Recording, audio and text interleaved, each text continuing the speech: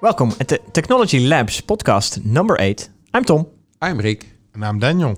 And our guest today is Berend Veenendaal. Van Veenendaal in good Dutch. And maybe it's good that you introduce yourself, Berend. Yes, hello. My name is Berend van Veenendaal. I'm working as a senior Java developer for Society. I'm doing that for 6 years now. And I always have a strong focus on quality. Cool. In the projects that I do. Great. Good. Well, that already hints to the main topic of today, and that is about a new book that's coming up, Quality for DevOps Teams. And we're going to talk about it in much more detail later on. But first we start with a couple of tech updates. And Daniel, I'd like to start with you. What is your tech update, aside from the fact that you almost stole my update? Yeah. But we'll come to that later. We'll come to that later. Yeah. My update is about Google. Okay. Google drops gender labels from image recognition to reduce bias. So Google has a Cloud Vision API where you can send, for instance, an image to, and then it will recognize if it's a man or a woman or something like that, or cat or a dog. All kinds of things. And now they will no longer identify people by gender. Okay. But they will identify it by a person. So they will say it's a person on the picture. Not a man or a woman. Exactly. Yeah. Okay. And that's one of the changes they introduced, actually. And I think it's an interesting move because sometimes I see that companies would like to know if it's a man or a woman. Sure. For instance. And they are actually pulling that from their API. So it might be that some companies won't have a lot of value from that API. So they will choose other vision APIs probably to get those kinds of values from image recognition. Actually, it's an interesting way to reduce bias, because actually it simply ignores one data item, but does it actually reduce bias? One of the problems with image recognition, for example, and we talked about it in one of the previous podcasts, is they coded gaze, as Joy Buolamwini calls it, where the algorithms that recognize the gender are not very well trained because they were biased. But now Google just removes the data item to reduce bias, but actually it's more like we simply don't have the data item anymore, so you can't have any bias because there's no data item. It's not there anymore. Yeah. What they state in an email to developers, Google cited 2 reasons for the changes. It's impossible to infer someone's gender by appearance, and attempting to do so could perpetuate unfair biases. Yeah, okay. Yeah, but then this is bias in the rest of the chain after the recognition, right? Yeah, so actually they address 2 problems. One problem is when you try to use image recognition to determine whether it's a man or a woman, it often goes wrong. And the second is, if you use it, then this gender may be used to extrapolate other information, and then it may say, oh, this happens more for men or for women, whereas being a man or a woman is not relevant. It's irrelevant, yeah. You could even debate, because I know there's some discussions everywhere, that gender is never something that discerns something from something else. That women are less strong than men. Why do you want that information? Yeah, and it's not always true. And it's not always true, aside from that fact. There definitely are women that are stronger than men. Sure. Yeah, exactly. So and that holds for almost every other aspect that you can discern from a... There are just a very few biological things that differentiate men from women, but most of them are not relevant for companies. No, yeah, exactly. That's what you see happening there. Yeah, but maybe some are actually, because if you look at if there's some something. Let me think of a good example. I don't have Yeah, a really yeah. good example Yeah. right now, but for instance, if you have something that's particularly for men or women, so for instance, a toilet. You have male toilets and female toilets.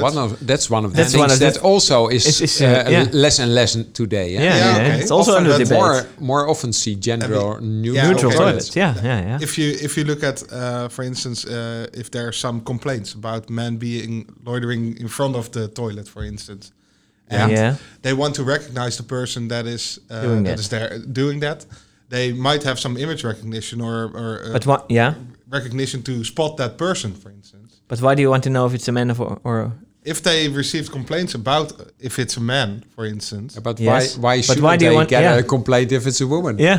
It's about the person and not about Yeah. yeah, men but or if you women. want, if you can spot that person earlier because of that information, that would be beneficial for a company, of course, or Yeah, for but a again, government or whatever. but again, probably there's a lot of other behavior around it that is much more interesting to detect than whether it's a man or a woman.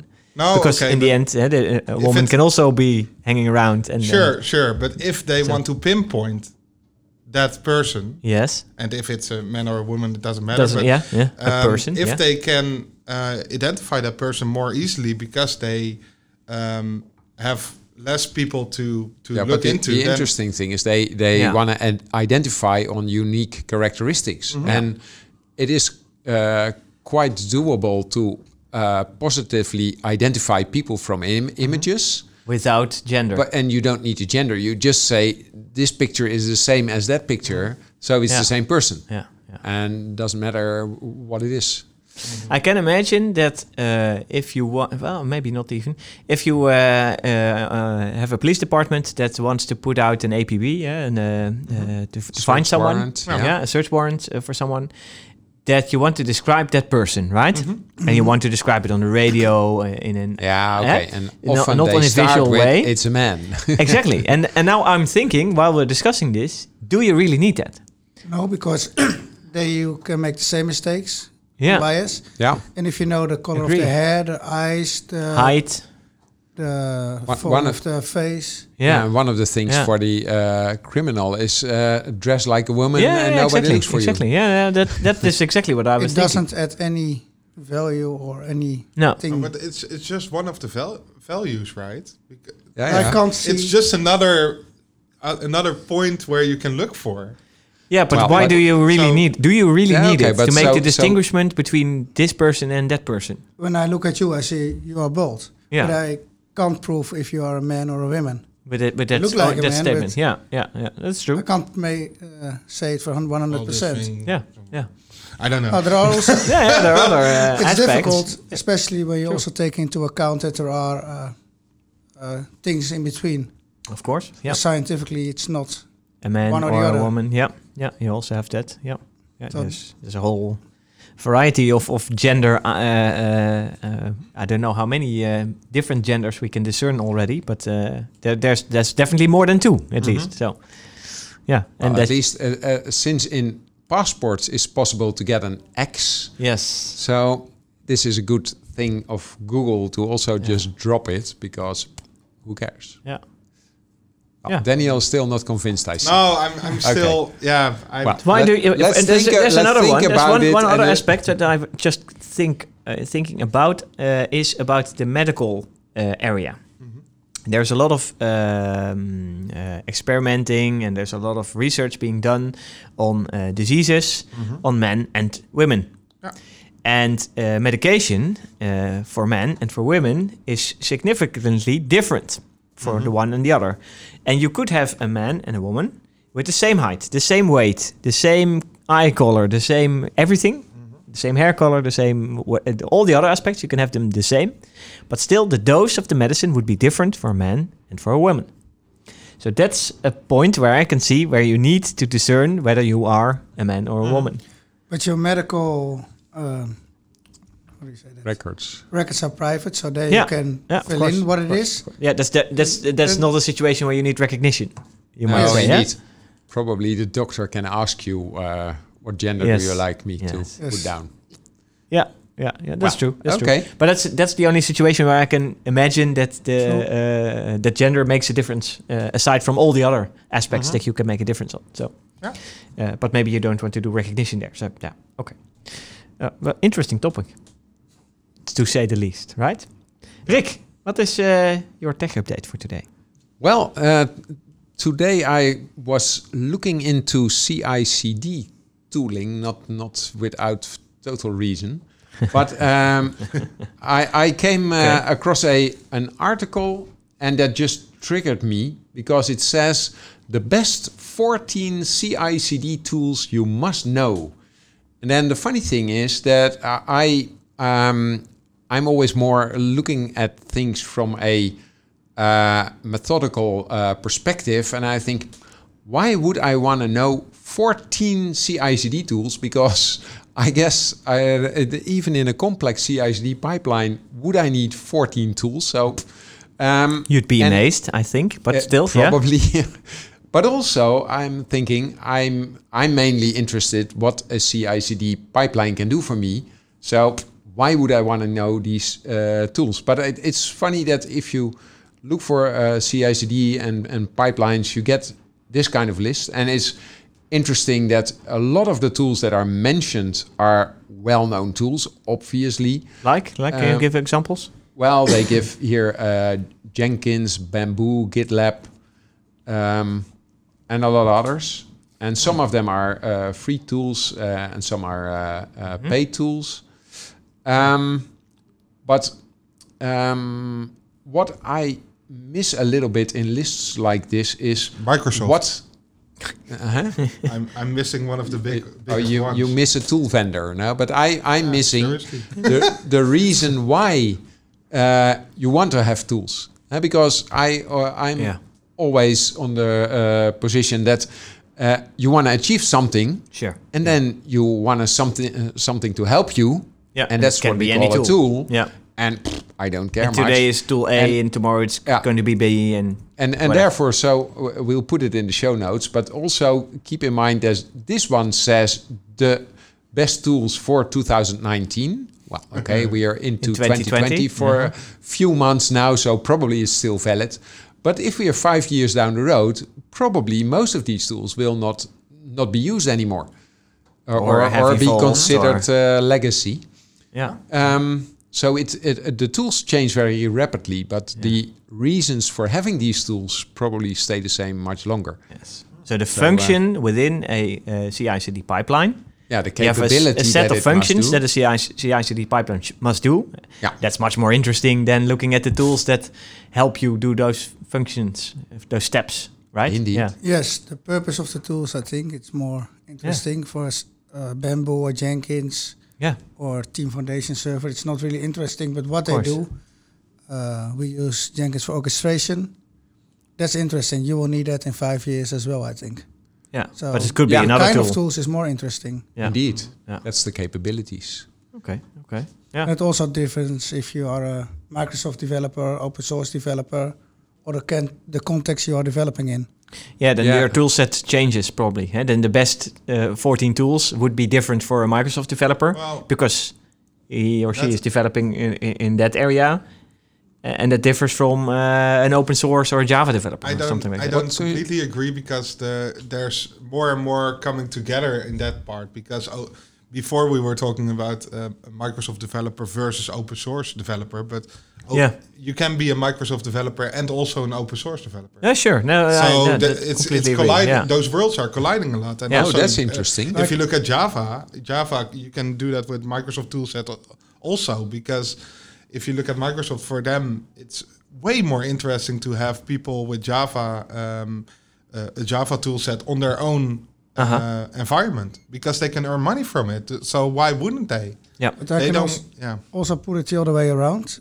Not about vendor Microsoft open source, but sometimes you're working for a company and they are working completely with IBM tooling. So you would use different tooling than at some other company. Yeah, that's true. For us, as traveling between different companies and coming into different assignments, you encounter sometimes the environment that already has a specific set of tools implemented, and they're used working in that way. So, But still, I think the main thing is that you need to know, okay, what kind of functions do I need to build a CI/CD pipeline, and then any tool that fills in that function is good enough, right? And of course, you have preferences, but everyone has a preference for a specific tool, right? I mean, some like to code in the VI, and others like to code in Microsoft environments, and but sometimes it's more important to join what's already there than to prefer your own. Of course, tool. Exactly, because if you have like maybe you have a couple of teams and it's 20 people total. One of the interesting sayings is the best tool to use is the tool that is available. Yeah. Yes, because of that tool there is knowledge available as well. Yeah. And support. It doesn't make sense if you are in an open source company to use Microsoft, or if you are in a Microsoft company to use Jenkins. Then it's much better to use what is available, tooling that's available there, I think. And where you have a lot of support and experience already. Yeah. Yes. Yeah, that Unless helps you have forward. a good reason for not doing it. Yeah, it's not mandatory in that sense, but I can see that. Okay. So now we have to publish a list of CI/CD tools every year, or every half a year. Then from now on, or what are we going to do with this knowledge now? Well, in a minute, when we are going to discuss the book, we will learn that there's a list of capabilities. Yeah. And then you can make a list of tools that fulfill these capabilities. Okay. And that's probably something we'll do. Okay, cool. Good to know. Then, so Tom, what's your update? Yeah, my update is about a weird notification that was sent round on Samsung phones, Galaxy phones. I don't know if anyone here has the Samsung Galaxy. No, but I read something about it. Yeah, exactly. A lot of people read about it. And there was a notification being sent worldwide to Samsung Galaxy phones with a notification screen popping up on top of everything, which had the number 1 in it, and below it, one rule below it, also the number 1. So it was 1 and then another 1. 1. So it was sort of a sports game result. Yeah, 1-1 or a binary push of I don't know. But everybody is now wondering what it's about. Yeah, what is no? Well, and people were freaking out when they saw this happening when it was sent around. Eventually, the rationale from Galaxy from Samsung behind it is that they were sending a test message, and by mistake it was sent on a worldwide scale, and everyone received this message. It happens sometimes that messages make it to production, but to all devices in the world is quite a mistake. Someone really missed out on the... And the weird part was it was a notification from the Find My Mobile app. Yes. So everybody was like, well, what the hell? Yeah. So all the mobiles were found.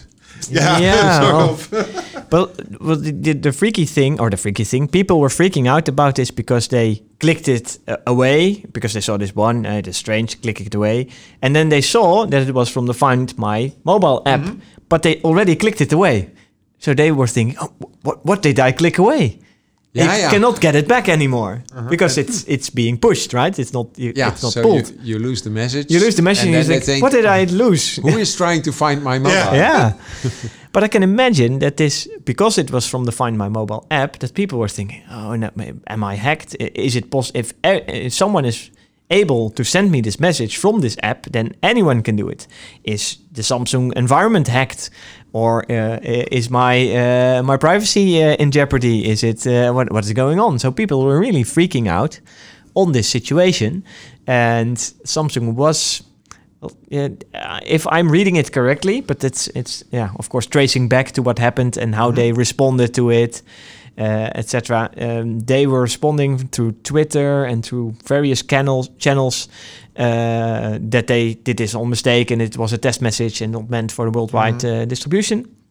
But on the other hand, I was thinking, why weren't they using the same mechanism to reassure everyone that this was a test message that was sent by mistake, so everyone could read that, and then all else was good, right? I mean, the trouble with these things that happen by mistake, if you want to correct it, you must be sure that it will work. And this happened by mistake, so you're not sure that it will always work. No, it's true. It's true. But that you can try. Yeah, at least you can try and use if it. If it goes wrong, you have millions of more confused people. Maybe so. But if you delve into this topic, then you find a lot of situations where this is happening or has happened before. The use, like Rick already said, the use of a production environment instead of a test environment is easily made. And you see that these kind of strange messages popping up on these kind of services, they have happened in the past with various brands of phones. And so the Samsung one is not a stranger in this area, I would say. So it's not something to worry about, and it's something that's happening. And maybe in the end, if I was thinking back on it, it's a good thing, because now I know at least that Samsung is continuously testing all kinds of features, and also this one. So yeah, it should give trust that the Samsung phone is tested thoroughly and all its services that go with it. So you can also explain it in a positive way. So that was my tech update. Well, related to testing and quality, and the use of quality in maybe a DevOps team that was doing it in operations, and they used the wrong operations environment in this case to develop something and to test it out.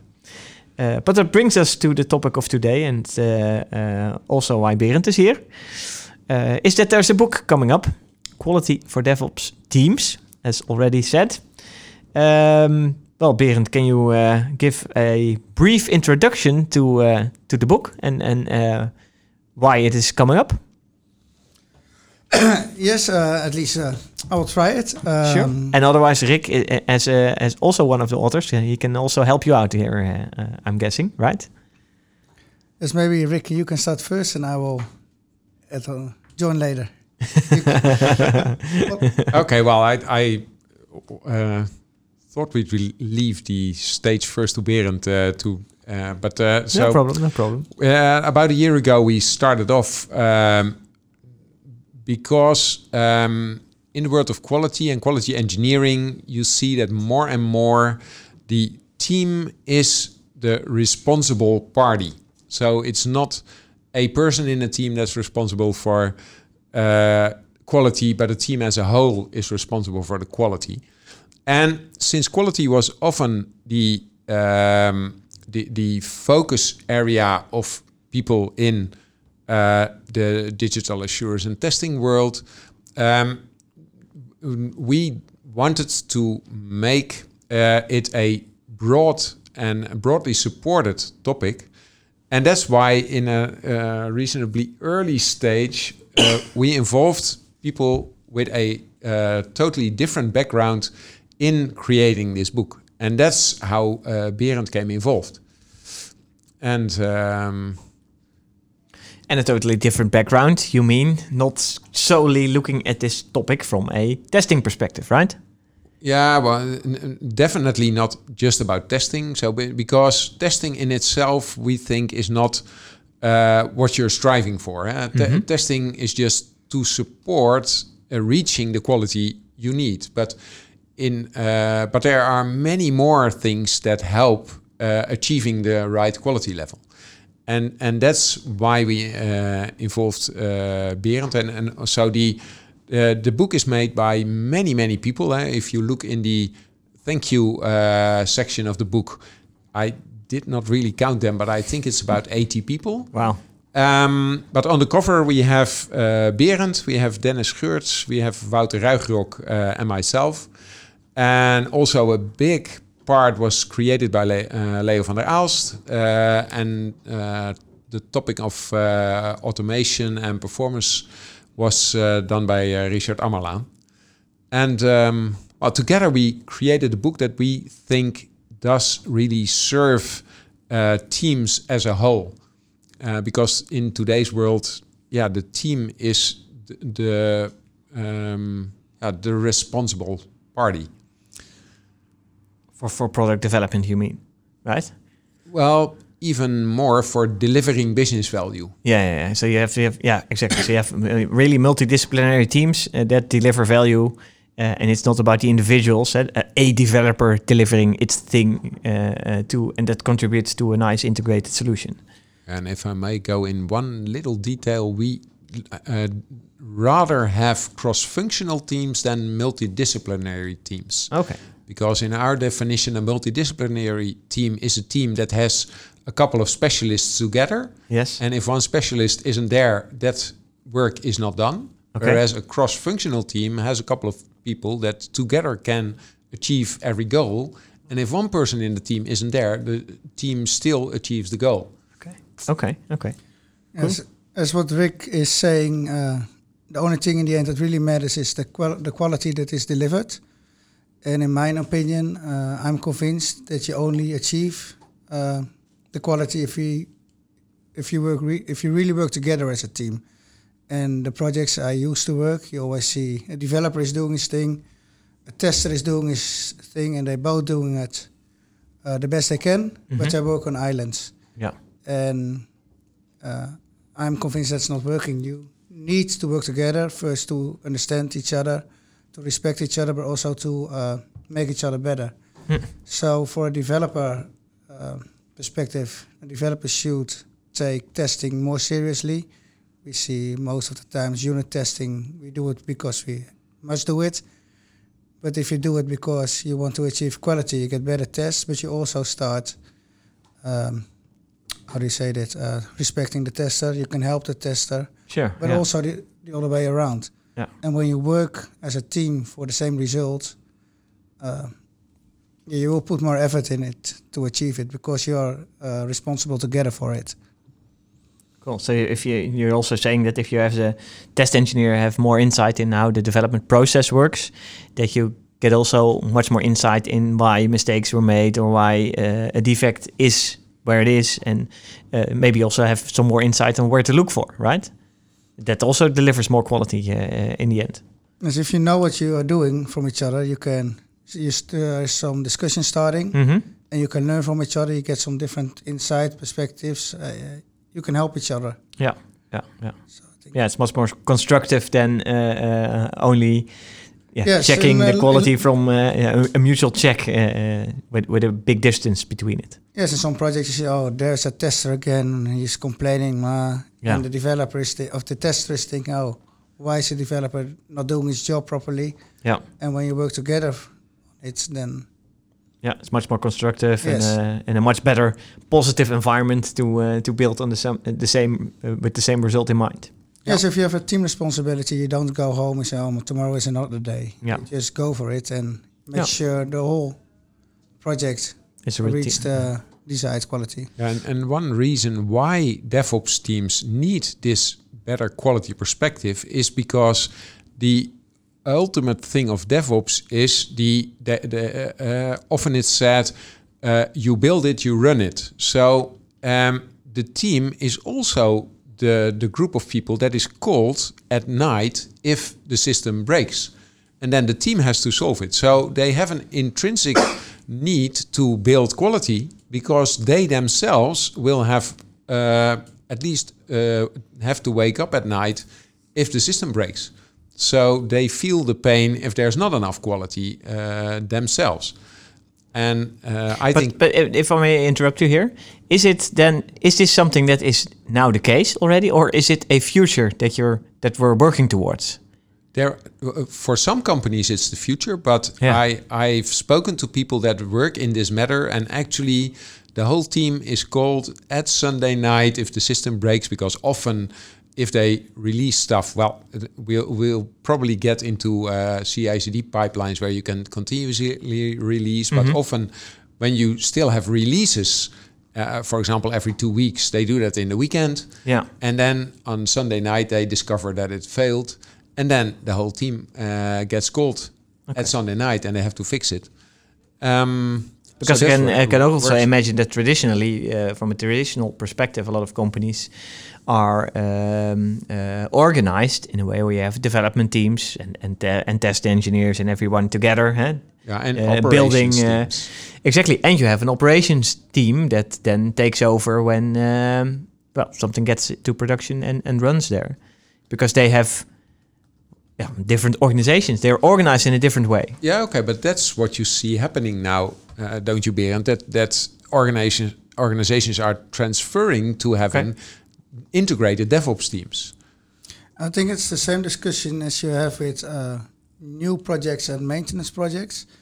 When you own, as a developer, when you're only working on new projects, you build it, you walk away to the next project, and it's good for every developer to be taken responsible for the work they make, the mistakes they make, because you start developing on a different way. Okay. And it's also in a DevOps team where you can, when your phone is ringing at night and you have to wake up to fix your stuff, the next time you build it, you're thinking twice before releasing it. Yeah.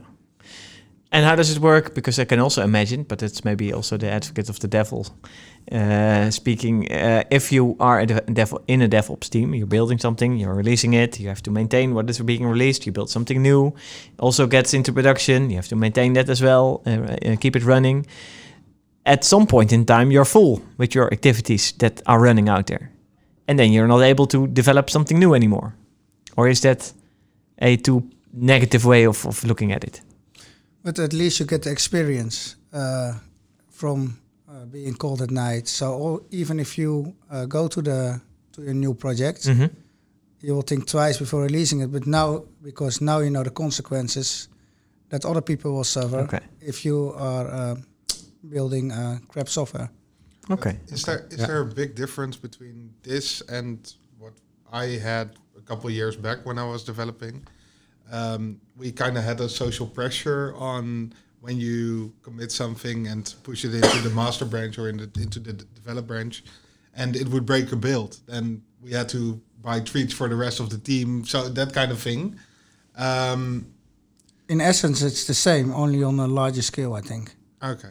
Yeah, and what we try to achieve, and that's also what we describe in the book, is that you try to get the awareness of quality in the team. And one of the things you do is, it's not that a developer pushes something into the main branch, but he gives a pull request and somebody else has to pull it into the main branch. And of course, it's not just about that somebody else pulls, but somebody else first looks before decides, do I pull this or not? Yeah.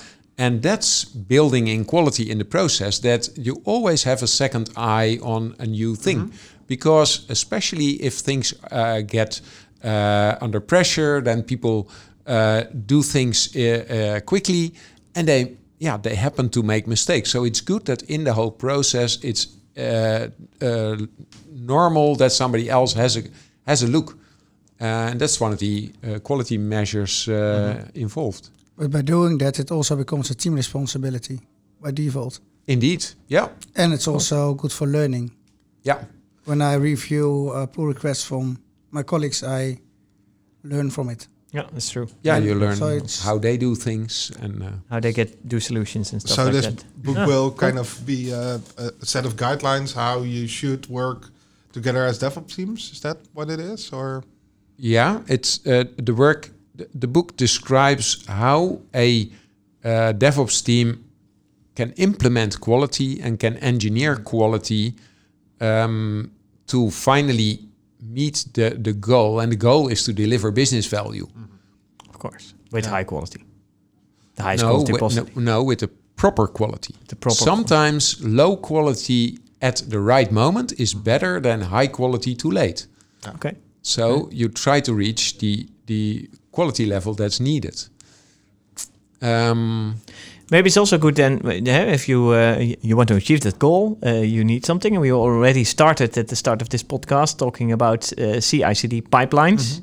And of course, that's one of the mechanisms that can speed up or help deliver quality in a DevOps team. Yeah. And you already talked about the different functions within that pipeline instead of the tools being used, right? Yeah. So what are the functions that you discern if you start building a CI/CD pipeline? What kind of elements are there? I think it depends on the projects and the company the pipeline is used. But elements that I want to see there from a developer perspective is the code needs to be built. Sure. Unit tests must be run. Code should be deployed. Integration tests must be run. Code should be deployed, etc., etc. Okay. So in the book we have a description, a high-level description of what the essential things in a CI/CD pipeline are. Okay. And like Berend described, you have the CI part, which is about continuous integration of the code, which goes until the stage where the team does testing to see whether what is built is good enough. And then it's deployed to the business stage, which is the CD part of the pipeline. And the D in this case is? Well, we use the D in, so it's called CI/CD. CI is continuous integration, and CD is continuous delivery and continuous deployment. Right, okay. Whereas continuous deployment is an extension of continuous delivery. And in some companies, they don't go beyond continuous delivery, but the ultimate goal is deployment. And deployment means put it actually live in production. Well, they also do that, but not in an automated way. Mm-hmm. You can debate whether it's a manual activity or a automatic activity. So you always have to deploy. Only the CI/CD pipeline is often a automated pipeline. Yes. Yeah. But it could it also have manual steps in it? Or what do you think of that? Well, it can, but the idea of DevOps is automate everything you can automate. I think the pipeline itself is automatically. So it's a fully automated pipeline. Yeah, so maybe if the deployment to production is manually, I would consider that not part of the pipeline. Okay. Yeah, but there are of course manual steps in between, because we talked about the pull request, for instance, that had to be approved by one of the team members. That's of course a manual step. In my opinion, that's not part of the pipeline. Okay. The pull request is there when the people who have to review it say, hey, it's okay. Mm-hmm. One can merge it and push it to the repository. Mm-hmm. And that push is a trigger to start the pipeline. Okay, so there's no quality check after that anymore. You can build in some quality. How do you mean? So, for instance, if you put it to you have the multiple stages. So, if there's like a team that is with two people who are approving it, so one builds it and one other person approves that PR, that's all to production then afterwards. Now you can build in some quality safeguards in your pipeline. Mm-hmm. A few of them are the unit test, integration test. Mm-hmm. If some are failing, the pipeline stops. Also, you can think of a tool like SonarQube. Mm-hmm. When there are some issues or blocking issues, the pipeline can stop there. Hey, we're not going to bring this to test or to acceptance production. Because of this percentage. Yes, you can also add some to see if there are security threats in the libraries you're using. There are all kinds of security tooling you can think of to put in your pipeline. Mm-hmm. So the idea is quality is actually guaranteed throughout the pipeline, and quality is assessed at different levels. So that's in the CI part of the pipeline. You look at the more technical perspective. Mm-hmm. For example, do automated code reviews with things like SonarQube. And in the CD part of the pipeline, it's all about delivering the software to the next stage, ultimately to production stage. But there's other quality assessments involved, which we have called in our standard setup the business test stage. So but even when it's in production already, you keep on monitoring, so you keep an eye on it. Hey, what's my code doing? What's my software doing? Mm-hmm. Yeah, because is there a potential risk? Then we have to act before something goes wrong. Yeah, because what we describe in the book about DevOps is there are one of the problems we encountered while writing the book is that the term DevOps is very often used, but there is no one unique definition of what is DevOps. So everybody that says they are DevOps, they basically are right because there's not one definition. So we have looked into what then is DevOps. Well, ultimately the word DevOps consists of development and operations. So both building stuff and running stuff is brought together in one team, but there are multiple roles in the team, like business analysis. There's a product owner who knows what should be built. There are people responsible for quality. There may be other multiple roles in the team. And also DevOps is often depicted by an infinity symbol, which has some activities. And in our infinity symbol, we put in only 6 activities. And it all starts with monitoring. Monitoring is just keeping an eye on, is everything working as it should be? And if something isn't working as it should be, then you have a reason to change something in your business and in the IT that supports the business. And then you come through the activities of plan. So what do you want to change? Code, the actual making the change, integrate to merge it in the system as a whole, deploy so that it can be used, and operate to keep it running. Mm-hmm. And then you have monitoring again. Yeah. So that's the basic activities. And then from a quality perspective, we have defined 20 different topics about quality, and these topics should be related in one way or another to the 6 activities. And it's not that one topic only is for this activity. Mm-hmm. So the good viewer may notice that in our infinity symbol there is not the word test, because often we see infinity symbols that after integrate have test or after code have test. Mm-hmm. But testing is a very narrow view. And in our opinion, it's about quality engineering. And there's various topics that relate to multiple activities. So therefore, we have described these topics. And I think in this podcast, we don't have time to go into details of all the 20 topics, but they are grouped in 2 groups. The organizing topics. So what do we need to organize to make sure that we reach the quality level we need? And the performing topics, which are about the things you need to actually do to guarantee the quality.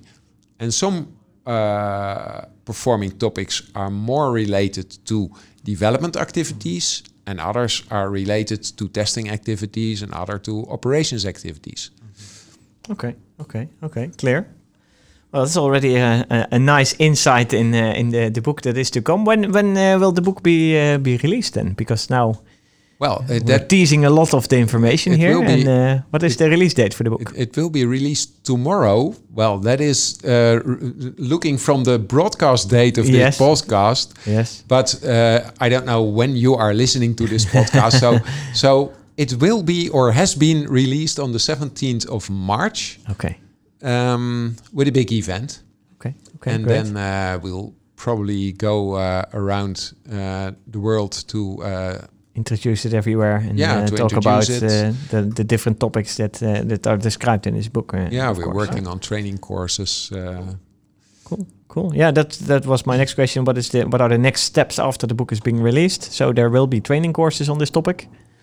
Other activities that are being done, or is it then then it's out there for the world to start reading the book and put it into practice? No.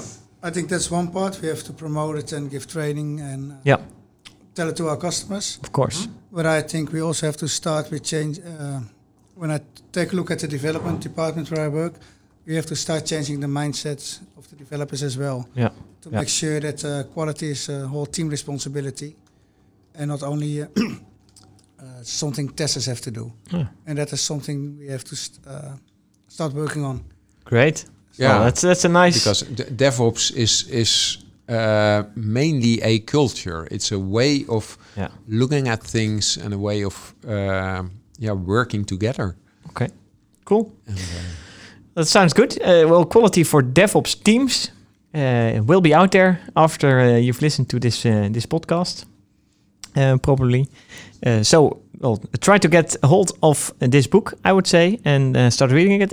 And of course, we would like to hear feedback on what you think of the topics in the book, so we can talk on it furthermore in one of our future podcasts. For now, I would like to thank Berend for being our guest today. Thank you. And thanks. Good to talk about a topic that's coming up, quality for DevOps teams. Thank you, listeners, for listening, and Yeah. we'll see you, or you can listen to us in the next podcast. Yeah. Okay. Bye-bye. Bye-bye. Bye-bye. Bye.